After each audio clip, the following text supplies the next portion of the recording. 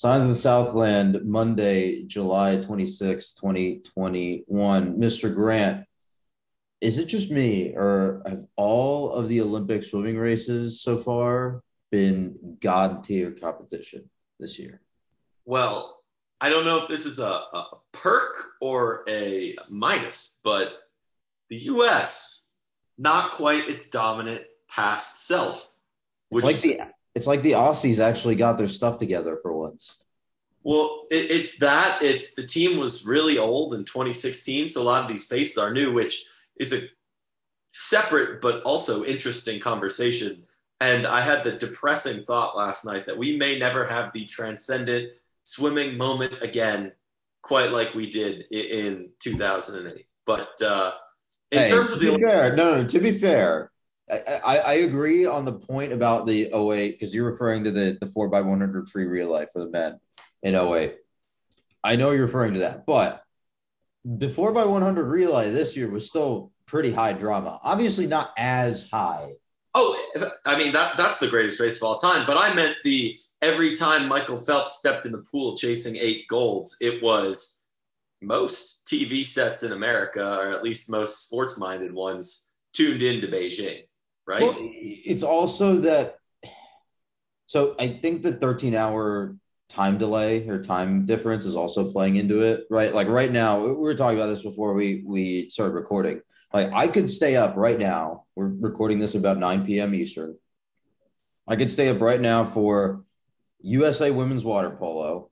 I think that the women's 5v5 basketball is on at around like 10 or midnight. Following the 5v5 is the 3v3. That's at like 3, like midnight 40. And then at 4 a.m. Eastern is the women's soccer, is the U.S. women's national team soccer final group stage game. And then at 7 a.m. Eastern tomorrow morning, God, Slack sucks. At 7 a.m. Eastern tomorrow morning is the softball gold medal game, U.S. versus Japan. Like That's snuck up on me too, I gotta say. the But problem with this, and I was talking about this in Discord with some other people, is that one, the time difference sucks. Number two, it's that all of these events are live and you realize that they're live and there are places to watch them. So you will rather watch them live in a decentralized format rather than everyone tuning their TVs into NBC at 8 p.m. for primetime coverage like they did in Beijing, which is different. It's a different way of watching. It kind of makes me think at a certain level that the internet has made watching the Olympics suck yeah, because not everyone is tuned into the same race at the same time. Because and also the primetime coverage for NBC also kind of sucks because they show stuff on tape delay that doesn't actually matter. Like yeah, we had gymnastics prelims going on instead of watching the live skateboard final for a lot of last night's coverage, right? Like parts of it's pros and cons, but I think the general thesis here is that the internet has made watching the Olympics really suck. yeah. And I don't know, like the fact that it's in the middle of the night, people go, well, I could have gotten it live. Why even watch now that I can see the final score? It I'm not going to opine and be all back in my day or something like that. But you're right. You're right. And here's where I will take my resident. We didn't write these down on the shot sheet, so actually it's taken the internet has ruined the game. Live. And I'm about to go with the. I think it's shocking that baseball and softball are like these one-off trial sports when they keep adding things like surfing, rock climbing. They're adding taekwondo or not taekwondo, like cheerleading or something for 2024, and So it's I like get it. Well, the thing is, I get it, right? no. I will die on this hill.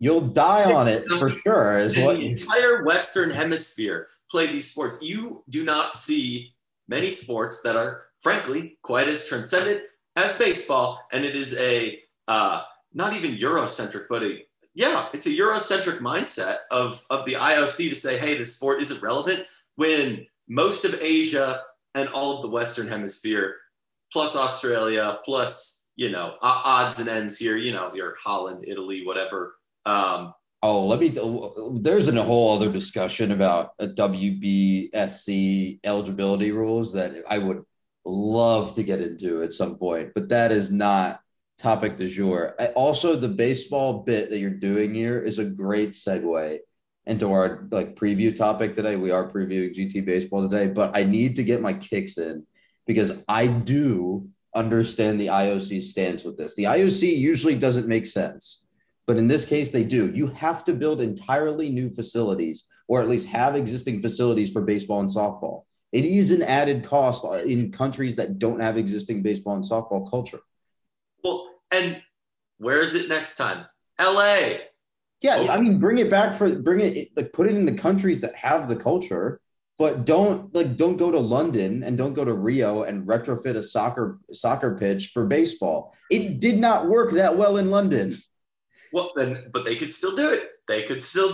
Doing it is one thing. Doing it well is another thing. Also, the softball competition in Tokyo, to be fair, is not being done particularly professionally. You have to admit that.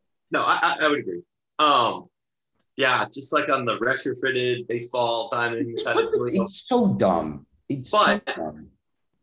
But I will say, if you're going to say something like that, where are you going to go surfing in Paris in 2028? Technically, they're going to Tahiti.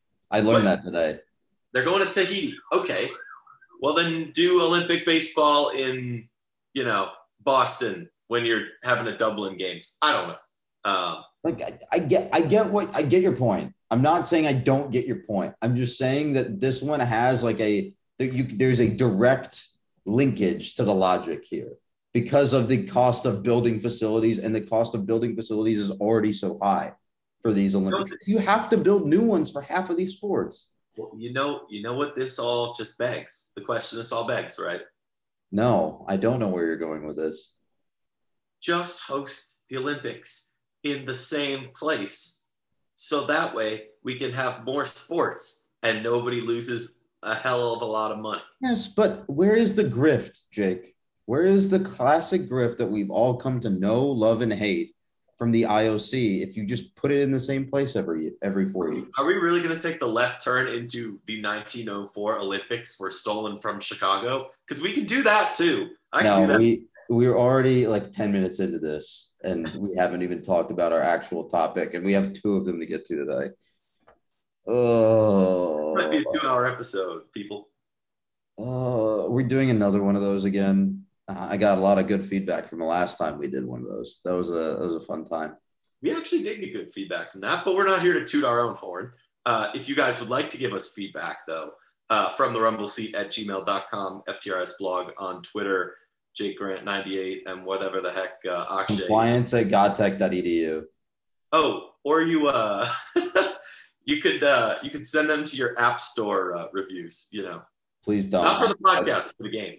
I haven't read those in a long time, and I'd rather not. Moving right along, like I said, we are going to talk about Georgia Tech baseball today. Also, a special topic later in the broadcast, but we will get there. Mr. Grant, every podcast is someone's first. Every podcast is someone's first. For the Eurocentric among us, please describe the sport of baseball. And also, do not take long, because I know you'll try to get philosophical about it. I was about to say, well, it all began on a field in New Jersey in 18 whatever. No, baseball. We talked softball last week. Fundamentally, the 2 sports are very similar. Don't throw tomatoes at me, softball and baseball people. They're very similar. You have a stick, you hit a ball. The pitching delivery is very different. The size of the baseball. The arm mechanics. Is smaller. Baseball played on fields, 90-foot bases, usually dirt around the base paths, but not through the middle like softball. Pitchers pitch from a raised mound. That is currently a little bit of controversy. Not TLDR. Come on, TLDR. Into that. Field dimensions, ranging from 320 in the corners at the minimum to 420 plus in center field. That's a big range, but basically batter hits ball and advances around the bases if it is struck is that the every podcast is someone's first? Yeah, I think that'll do. I think Okay. that'll do. One thing I'll note, because I do think it's kind of interesting, is that there is, if I remember correctly, there is a U.S. national women's baseball team. Yeah. They don't play games often, but there is a pretty sizable contingent of female baseball players, and not just shunted over into softball, but like playing baseball. You seen the movie A League of Their Own? Okay, well, I'm not referring to that. I'm referring to modern day. Well, yeah, but I'm still saying like that was a baseball league. That wasn't a softball league. Yeah, but extenuating circumstances, though, in that case. But still, the point, I mean, I think both of our points stand here. Yeah, for sure. One thing to note about baseball versus softball, traditionally baseball does have very irregular fields. Softball being, I guess, a little bit newer, but also just a little bit, I guess. Less staunchly traditional. Yes. Softball has more, quarter pie slice looking fields. Baseball, you get a lot of not orthogonal lines, straight lines, weird angles in the outfield, and also foul territory. So yeah, it doesn't really come into play. I would say it doesn't really come into play that often at the college level. I think college ones, it depends where you are, really. Like Durham Bulls Athletic Park, where Duke usually plays, like they have the Blue Monster. That kind of affects how they roll. But that's more of like a stylistic decision than really anything that is determined by geography. Like, I mean, for Fenway Park, like that thing is a bandbox because of the streets that it was built, the corner that it was built on, right? The Polo Grounds too were the same way. So, and the Polo Grounds don't exist anymore, but I digress. But that again, like the field dimensions being weird are mostly a pro baseball thing. Yes. I will say at Tech, because that is the next thing on our list, they play at Russ Chandler Stadium, colloquially. Well, it's McNeese Baseball Park at Russ Chandler Stadium. I forget that they redid the name, but I don't want to use the new name, even though someone very generous paid for it. I was going to say the colloquialism, the Rusty C, Russ Chandler, believe, based on our resident baseball historians that sometimes are at the park, that it comes from the rusted nature of the bleachers pre-2003 renovation. Georgia Tech has played baseball on that site really since they purchased Rose Bowl Field after winning the Rose Bowl in 1928. That, along with the now constructed Brock indoor for football, immediately down the left field line. I think Griffin Crack was also on that lot, technically. Yeah, but it's what forces Russ Chandler's interesting field dynamics. You have to wedge it into basically 3 streets, 2 football fields, and I guess the groundskeeping space out in center field. Before that, actually, Bobby Dodd, what is now Bobby Dodd Stadium, Grant Field, was a multi-use track, football, and baseball facility. So, yes, longtime home of Tech on the corner of, what is that, Fowler and First, Fowler and Fifth? I don't even know what you call that. Crud. Fowler and like, where does Fifth become First? That's my question. I'm gonna Google it. Hold on. Chandler Stadium. This is a question I wonder a lot. On First Drive, and it's got to be First and Fowler. Okay. Technically, well, the First and Fowler would be the right field corner. Yeah. I mean, that's the corner that I most associate with the stadium. I mean, there's no other corner on a street. Exactly. In terms of the stadium in general, it was actually just renovated this past year. It was not open until very late in the season for single game tickets for non-season ticket holders. That's a whole we don't need to get into. So many of you, we realize, probably have not seen it yet. That includes you, doesn't it? Yeah, I haven't been over there yet. Well, I think I've seen it with mine eyes, but not inside. Yeah. Having been in there, I was lucky enough to be a student last spring, so I caught a couple games.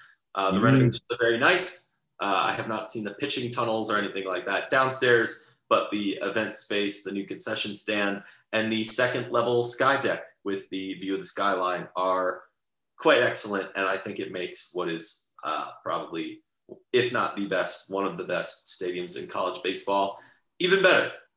So yeah, Georgia Tech definitely has a wonderful place to play if you have not been.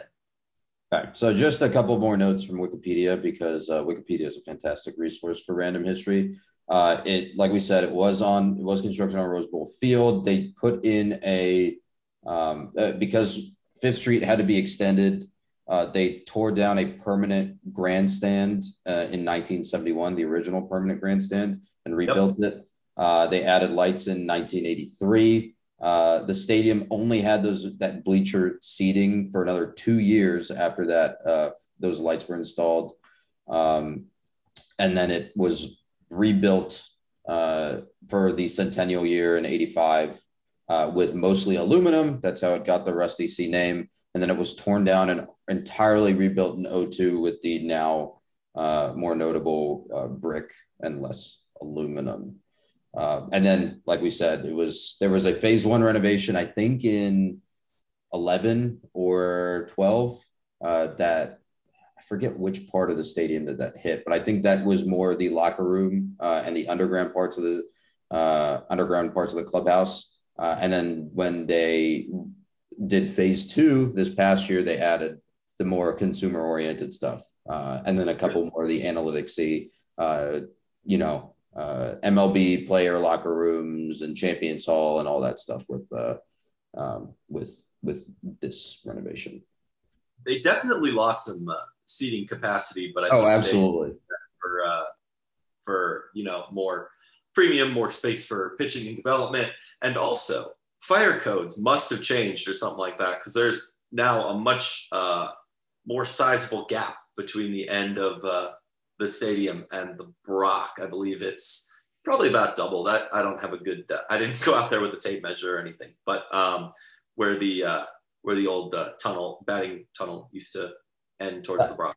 That old big hill where that was right in left field is now gone. That's all now the new bullpen and training area. Yep. So if you remember, if you've seen the stadium on TV, or if you remember going to it in the last couple of years, down the foul line, right at the tip of the foul line, used to be a massive knoll. That is all now gone, replaced with an actual bullpen, an actual 2-lane bullpen. Yeah. So yeah, that's a lot of nerdy stadium talk. Let's move on. Tell me about the championship structure for those that don't know. Honestly, pretty similar to softball again. Except literally the exact same. Yes. I will say the ACC tournament structure is much different. Some people love it. Some people hate it. 4 pools, 3 teams.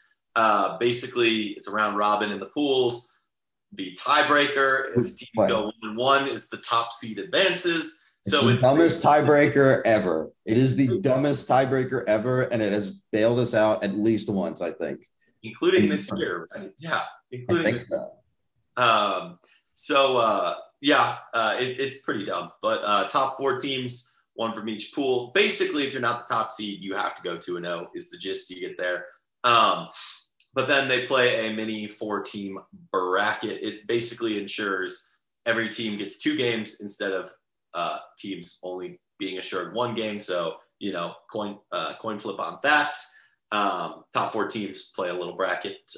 In terms of the NCAA tournament, 64-team bracket. Regional is 4 teams, double elimination. Then a super regional, it's a 3-game series, best 2 out of 3. Then that repeats again in Omaha for the College World Series. And then the championship regionals are at the sites of 16 selected teams. Tech last hosted in 2019. They went to Vandy in 2021. And the super regional is at the site of the higher national seed of the 2 seeds that remain. If both are national seeds, so yeah, that'd go to the 3. If it was the 3 in what would 3 play? The 3 would play the 14.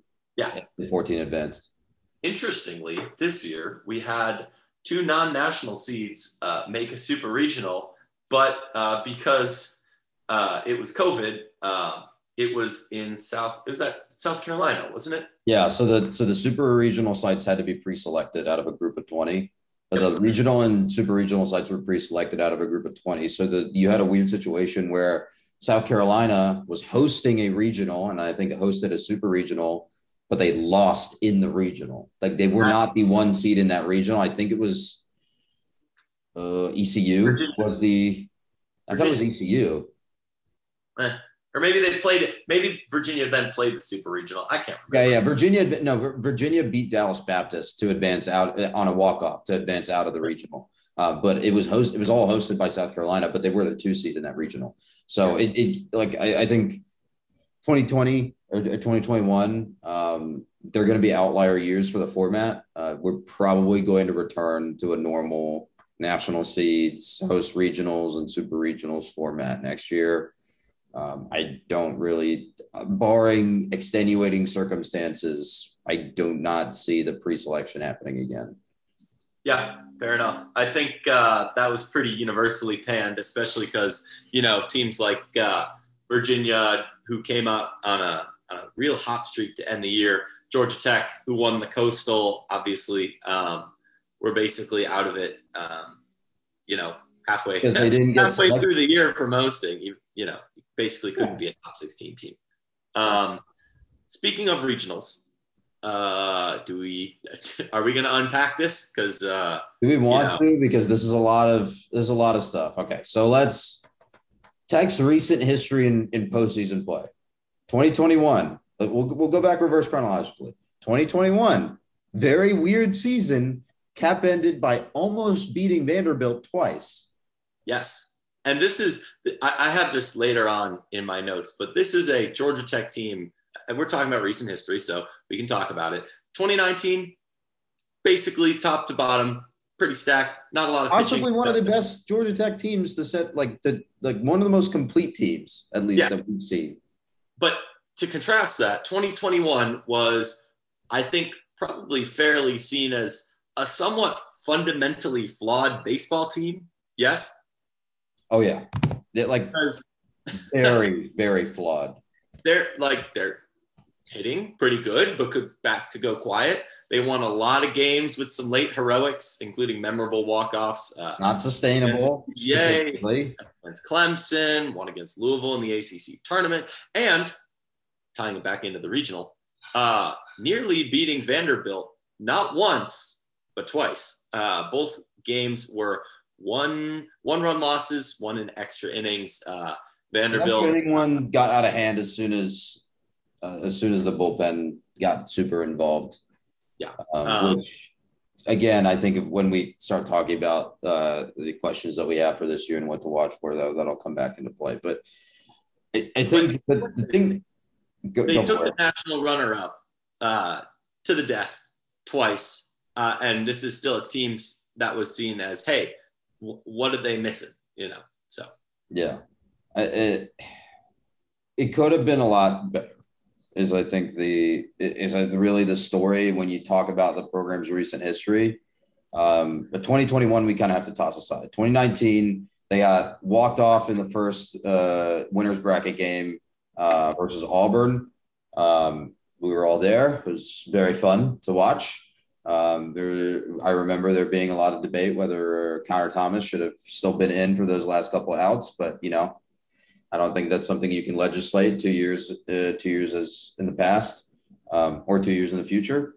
But they still made it back to that regional final, but the bats just went cold and they lost to Auburn. Auburn ended up, I think, making it to the CWS that year. Oh, no. They got beat in their super regional by UNC. UNC made it to the CWS. I think that's what happened. I think it's the inverse of that, but it doesn't really matter because they did beat us in a weird, heartbreaking, tragic fashion. So yeah, it was very Atlanta sports. And then the years before that, Tech kind of was in the wilderness, to say. Yes. Yeah. They missed the tournament entirely, like 3 out of 4 years. We really pinned our hopes, I think, both of us on that 2019 team is sort of breaking that streak and breaking through, and it paid off technically. But at the same time, if you look at their history over the last 20 years, the last time the Tech advanced out of a regional was the last time that they made it to Omaha, to the College World Series, and that was 2006. Yep. And it's been 14, 15 years. Yeah. And at the clip that they're recruiting, especially more recently, things should be a lot more productive. We can paint our hopes and dreams on when we talk about specific contributors, but it is worth noting that Georgia Tech has had a recent conference championship. That's 2014. That was Maryland's last competition in any ACC sport. So sent them out of the conference with an L. That was not underrated, but they weren't the 1 seed, we'll say, in 2014. So definitely underdog. More or less was not expected to win the crown that year. Georgia Tech does have the, I believe, either second or third most conference title. Second, I'm pretty sure FSU has an absurd number. Yeah, we've got 9, I think. It depends on how you count it. Regular season, conference, tournament. Potato. Yes, 2017-18 squandering talent, I think, was also kind of a theme there. Joey Bart went second overall. We can unbox that a little bit too. But the point is, Tech has never really. Well, we've been to the College World Series twice. We have this perception as being a baseball. Sorry, 3 times. Twice under Hall is what I meant to say. We have this perception of being a pretty baseball school. We're relatively consistent, but a lot like golf, we've never really broken through. We've always recruited pretty well, but have never really hit the big jackpot. So, sir, I think the important question to ask is, can we do it next year? I love having our most pertinent question be next year, question mark? My guy, I'm a born and raised Cubs fan. That's what I was born to ask. Sounds like you're a Georgia fan. Anyway, I had to get the quip in there. Let's talk about who could really put that next year run together. English is hard. On the shot sheet here, we have a couple, actually like a very long list of players that are, I would say, I mean, it's not an old team. It's definitely like that mid class, not a lot of lower classmen, not a lot of upperclassmen, but that definitely, like, you have a lot of sophomores and juniors by eligibility on this team. So they have 2 years to cycle through plus the COVID year, right? If you're counting that. So you're talking about Kevin Parada, Tres Gonzalez, Parada at the catcher spot, and he was part of the USA Baseball College national team this year. He was that good. He was also amazing at the plate. I think he was on the all freshman team as the catcher as well. Yes. I will say, all these guys technically get that COVID year. Parada, that means we could see 4 more years of him. That's not going to happen. No, he's gone. Right, we're getting 2 more years of him at best.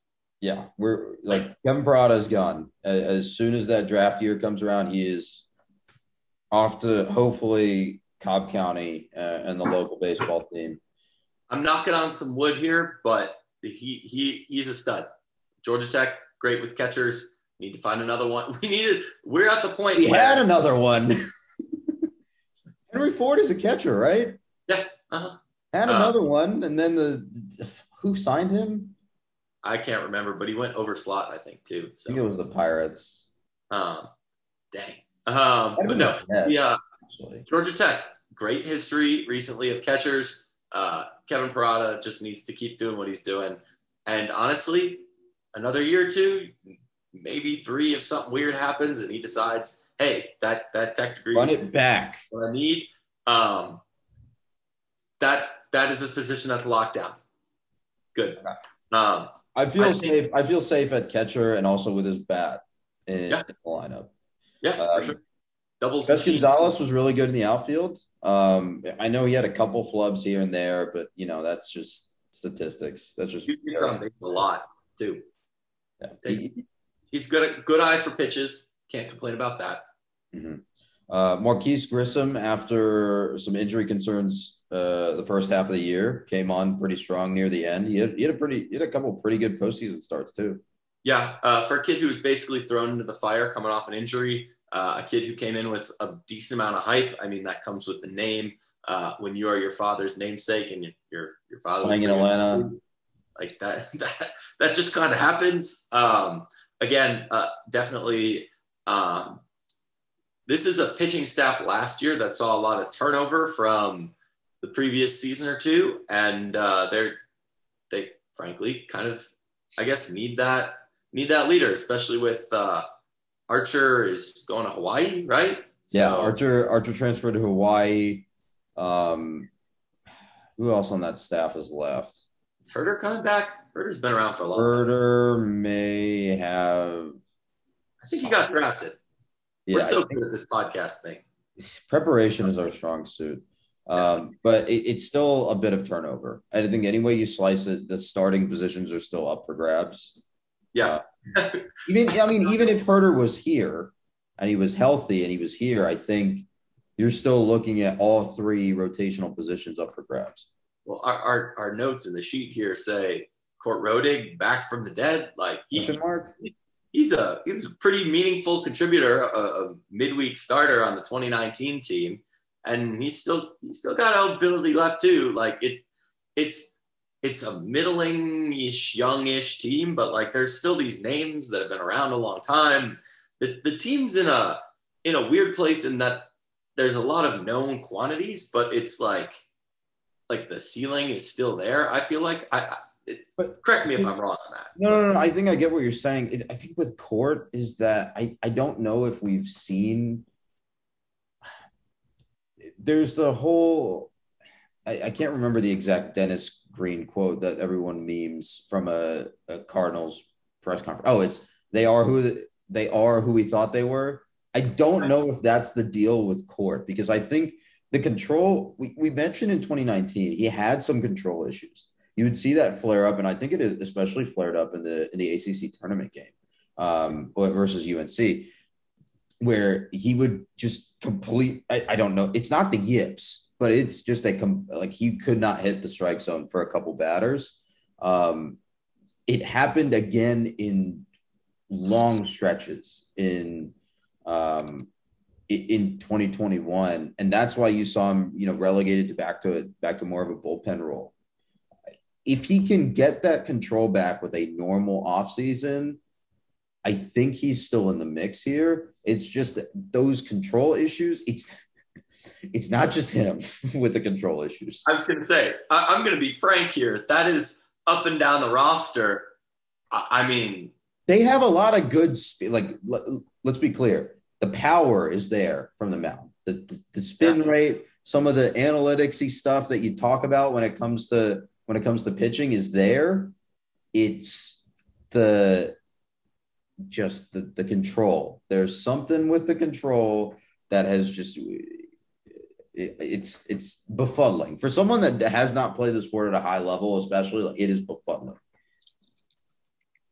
Yeah, I was editing our notes a little bit because we kind of are taking detours all around the returning contributors page. But in terms of other stuff on the mound, Luke Bartnicki's been, would you say, our go-to reliever, if not one? If you're looking at for shutdown closers, yeah, it's not completely slam the door shut for him. I think he's had a couple up and down outings here and there, but late on in that season, I think when we were discussing these games live, you were like, okay, out of the bullpen, out of how many guys are in there, Bartnicki, please save us kind of deal. Like, I don't want to brag too much on the bullpen. Like I'm sure they're all great guys, but some of the out there, man.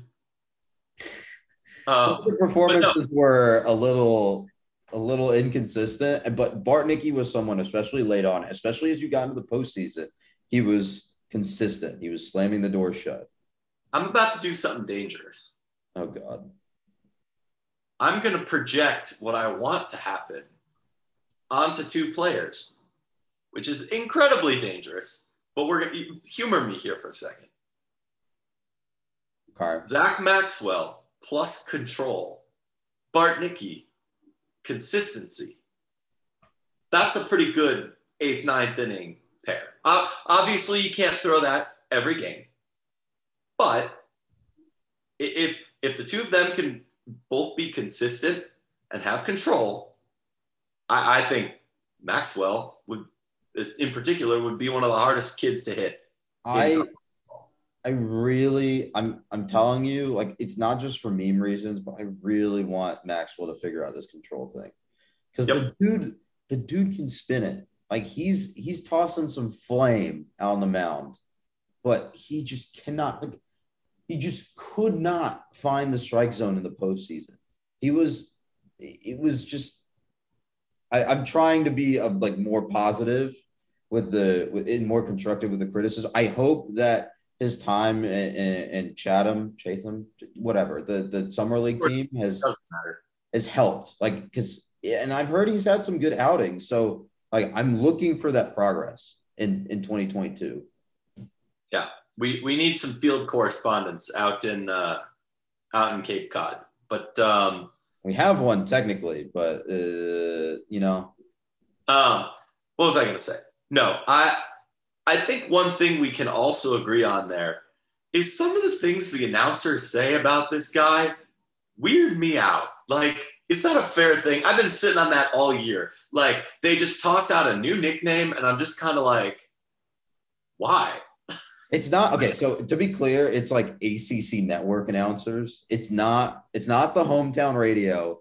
It's not like any of the home guys doing the broadcast. It's not Demetra or Wiley. It is like the ACC network baseball duo that keeps coming up with newer and stranger names.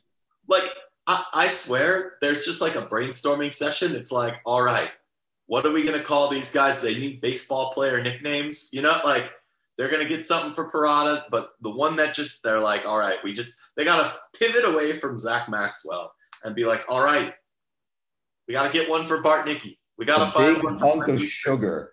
The big hunk of sugar, Jake. They called him a donkey too. Yeah, that one was a little more questionable. Yeah, I don't know. Maybe I've got a voice for podcasts, not a voice for radio. I'll put it like that. God, you set up a joke so well right there, and I'm going to ignore it for now.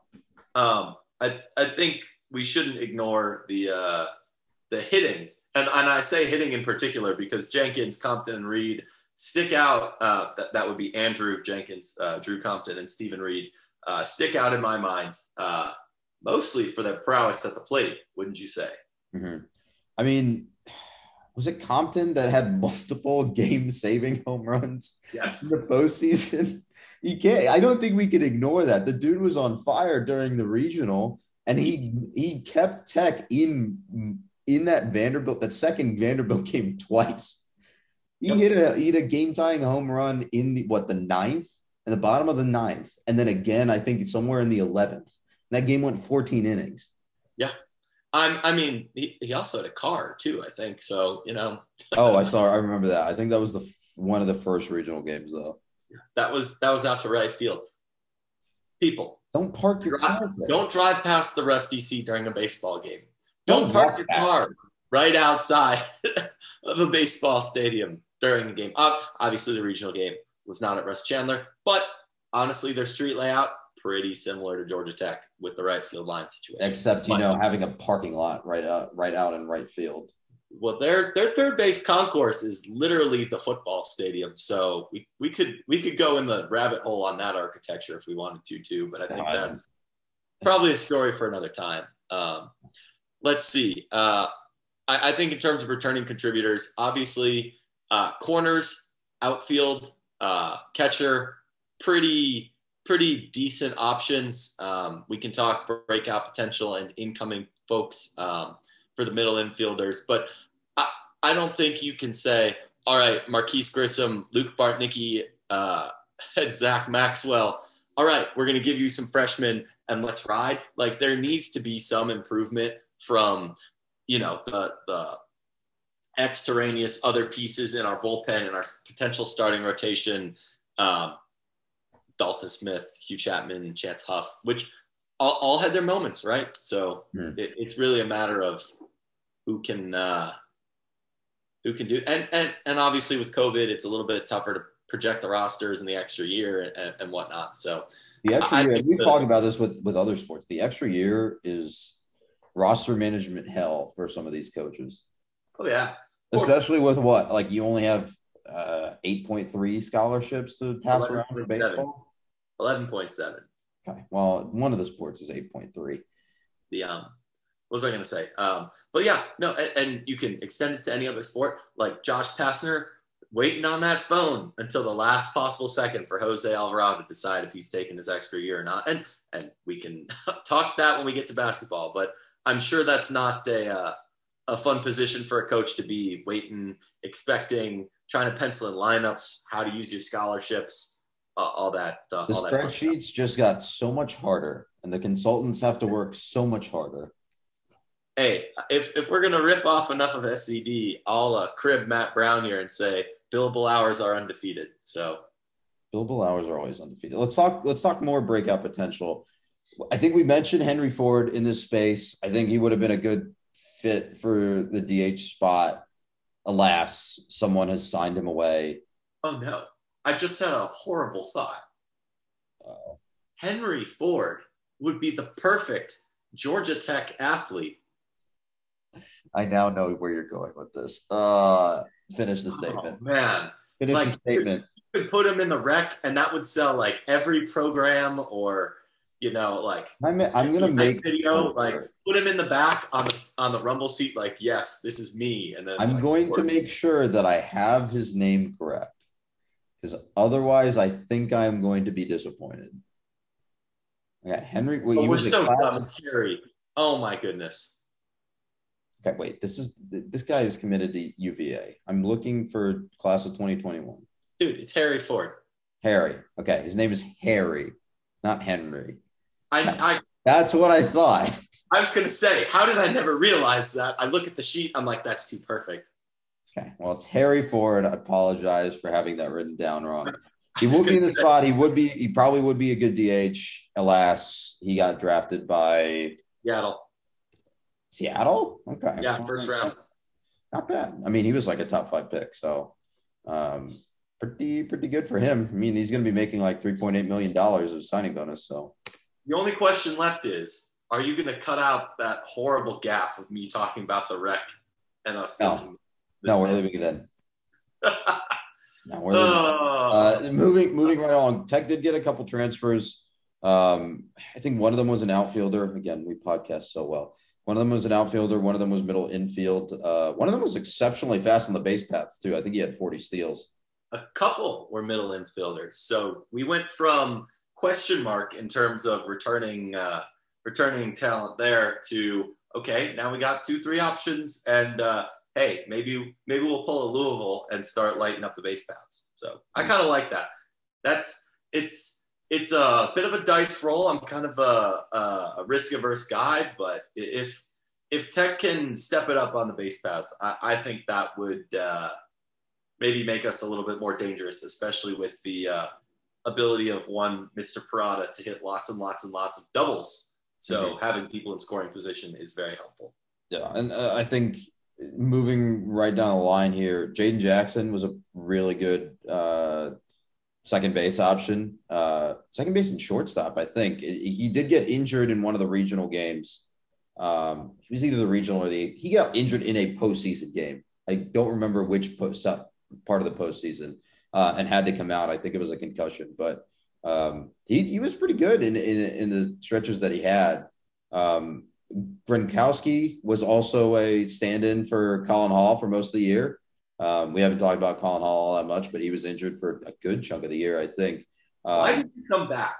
That's my biggest question, I think, on the year, because he just ate at bats and innings when he was back. Right? I don't know. I'm not gonna rag on someone for making personal decisions. I think there's a value to having veteran leadership. Obviously, no, I meant in the lineup during the season. Like if he was injured, just throwing him into the postseason just seems mean. All right, go bat against Vandy. It's a choice. It's a choice someone can make. It's a choice someone did make, but Yeah. But Gronkowski was pretty good in the at bats that he got. I mean, he was like oh both the yeah, glove and the bat were serviceable.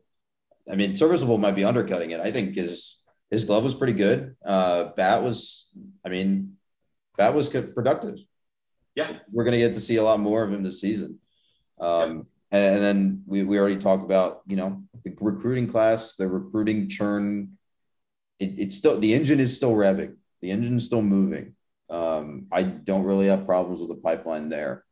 It's just, and moving sort of into what we're looking for this season, it's, can they translate that talent, especially that arm talent that they're getting into wins, consistent bullpen performances, and then regional performances. I mean, you look at this recruiting class. Obviously, stinks not to have Harry Ford, but it's a shortstop, Christian Campbell, and then pitcher, outfielder, pitcher, shortstop, outfielder, pitcher. Like that, there's clearly an identified need there, right? And hopefully the cream rises to the top. And it's the same thing that softball did. We talked about this last week. Softball realized that they had a need at pitcher, and they brought in 3 of them. Obviously, we'll have to see if that pays off, but at least identifying an obvious need, we have to. Okay, identifying an obvious need sounds mean, but we have to give them credit for filling spaces, right? Yep. And I think that's the kind of what you see a little bit at the MLB level too. In some schools of thought of like, hey, like you never really know how an arm's going to develop. Take a couple shots at it, get some good depth, get some good prospects, and just see what happens. Mm-hmm. Quickly, because both of us are missing Olympic swimming now, we should run through the conference. You wanted to talk a little bit about how underrated the conference was by the national seeding this past. Oh, it was horrible. It was absolutely horrible. I'm not going to pull any punches on that. We can talk all we want and be opinionated about how Tech could have been better at this, yada, yada, better at that. But the fact of the matter is the ACC took a necessary step in a pandemic and guaranteed some schedules by playing 12 conference series. What that also did was tank everybody's RPI because everybody's taken, if you're playing 6 more conference games, then that's, the conference is going to go 500 in those games instead of, you're playing Western Carolina and you're sweeping them 27-5, that hurts Tech and it hurts the rest of the ACC. Also, the primary problem, you mentioned RPI, but the only reason this ended up being a problem is because for once the committee used RPI as the deciding metric in a year where you knew that RPI wasn't going to mean anything because there was no cross-conference play or very cross-conference play. And the fact that, hey, we're going to release these 20 potential host sites rather than, like how would that have meaningfully changed COVID exposure by just waiting until the top 16 teams were decided? Because you lock in Notre Dame and Pittsburgh as the only 2 schools that could possibly host, and this is immediately before Pittsburgh and podcasting straight into the ground implosion. Tech won the Coastal because it had a pretty good end to the year, but also because Pittsburgh had a pretty bad end to the year. So yes, the conference was underrated. This is the first year the Coastal winner was not a national seed in probably 15 years. Danny Hall was quoted on it. I cannot remember off the top of my head what it was. There are a lot of people both on the team and in local media that were agitated about I'm of 2 minds on it. Because if you watch the 2021 Georgia Tech baseball team cover to cover, like both of us did, I do not think in a vacuum they were deserving of a regional seat. Nope. At the same time, historic trends dictate that you do this, you're probably good enough to earn a national seat. It's a tough calculus. Well, and if you look at how the season came down, the Coastal was very much a victim, and the ACC in general was very much a victim of basically most teams besides Wake Forest and Boston College, not to pick on anyone, beating each other up, right? Tech swept North Carolina State early in the season. That's the same North Carolina State team that, top 4 in the country, rehashing that whole COVID debate, blah, blah, blah, whatever. Virginia, a team that was not really in the picture for the Coastal race late in the season, wins a regional that is hosted in Columbia, wins a super regional hosted in Columbia, and plays their way again into Omaha. This is, Miami. Miami underperformed. Louisville was a top 10 team, kind of sputtered down the stretch, didn't make the tournament. But these are good teams, right? This is a Duke team that came out of the cellar of the ACC to win the conference. Granted, some of that's who's hot, who's not. But this is an ACC that top to bottom, I believe, was rather underrated. And maybe that top 16 team shouldn't be Georgia Tech, but it should have been someone. And that's a shame. Notre Dame, as 10 seed, probably should have been top 8, probably should have hosted the super regional. But I guess that's life, can't relitigate a season that already happened, right? Except maybe unless if you're NC State. Yeah. That's a different can of worms. That is a different can of, it's not even worms at that point. It's like a can of scorpions. Yeah. And at the same time, if Tech hosts, then the Coastal winner doesn't have to go on the road to Vandy and take the second best team. The Coastal winner doesn't have to have the worst possible draw in the tournament and go to Nashville to play nationally ranked. It's so dumb. It's so dumb. And they still took them to death twice. I've said that plenty of times already today, and I'll continue to beat that horse. We've touched on this, but I think this pivots into the conference outlook for next year. Notre Dame, possibly good again? Question mark. We have. I like what they're doing there. I thought they were fun to watch this year, and they looked pretty convincing against us, and I thought we were not bad either. North Carolina State and Virginia went to the College World Series. Obviously, there's some losses there. There's some question marks, but 2 out of 8 ain't bad. Louisville lost a great catcher. That it's always tough to see a player go first overall. That's how you know you lost a good talent. But they've been consistently excellent the entire time they've been in the ACC, and their addition to our baseball strength has been, I think, probably rather underrated when we talk about how the last phase of conference realignment affected the ACC, especially considering Syracuse literally was nothing but Notre Dame, Louisville, recent additions, Pittsburgh for a while there this year, not so bad. Pittsburgh was really rattling some cages early. Oh, yeah. Other things, Miami, seriously underwhelmed. I think they'll probably be back next year. I think they probably could have done a lot more this year. FSU, I mean, they're pretty much always good. Duke won the conference. UNC, they'll reload. They were kind of on the wire. Like we've said, the ACC was good and weird this year.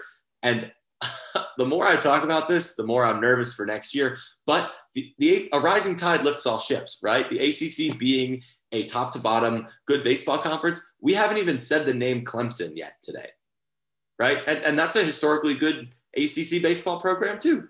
I think my life is a lot less stressful without mentioning the name Clemson, personally. I would agree. Yeah. I don't know if you have anything else on the future of the ACC, but I think the conference top to bottom will be pretty darn good next year. No, I don't really have anything else to say. I think it's just hard to project because we're sitting here in July, barely 2 months after the season has ended. We're not really all that far clear of the draft. We're not really that far clear of like the transfer portal cleaning itself out. It's hard to really say anything until October. Anything more concrete, at least, until October scrimmages. And then even more concrete than that until January or February.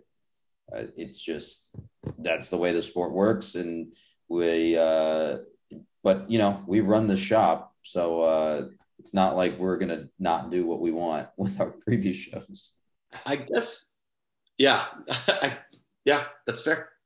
I mean, it was more of a review show, but at the same time, I think we all had fun with that. I mean, for those who are just tuning in and this is your first episode, we do these previews in reverse orders. So that way they're freshest for the fall sports. So if you're looking back in the archives for, hey, football, volleyball, those are coming up. But this is a long episode tonight because we have quite the white elephant in the room to talk about, right? Also, you mixed two idioms. White elephant. Oh my God. All right. There is a strong possibility I cut this episode in half. Hello, this is Akshay checking in from the editing room. I did end up cutting this episode in half, so if you're interested in the second part of this discussion, which is on ACC and conference realignment, go check out the next episode in your podcatcher.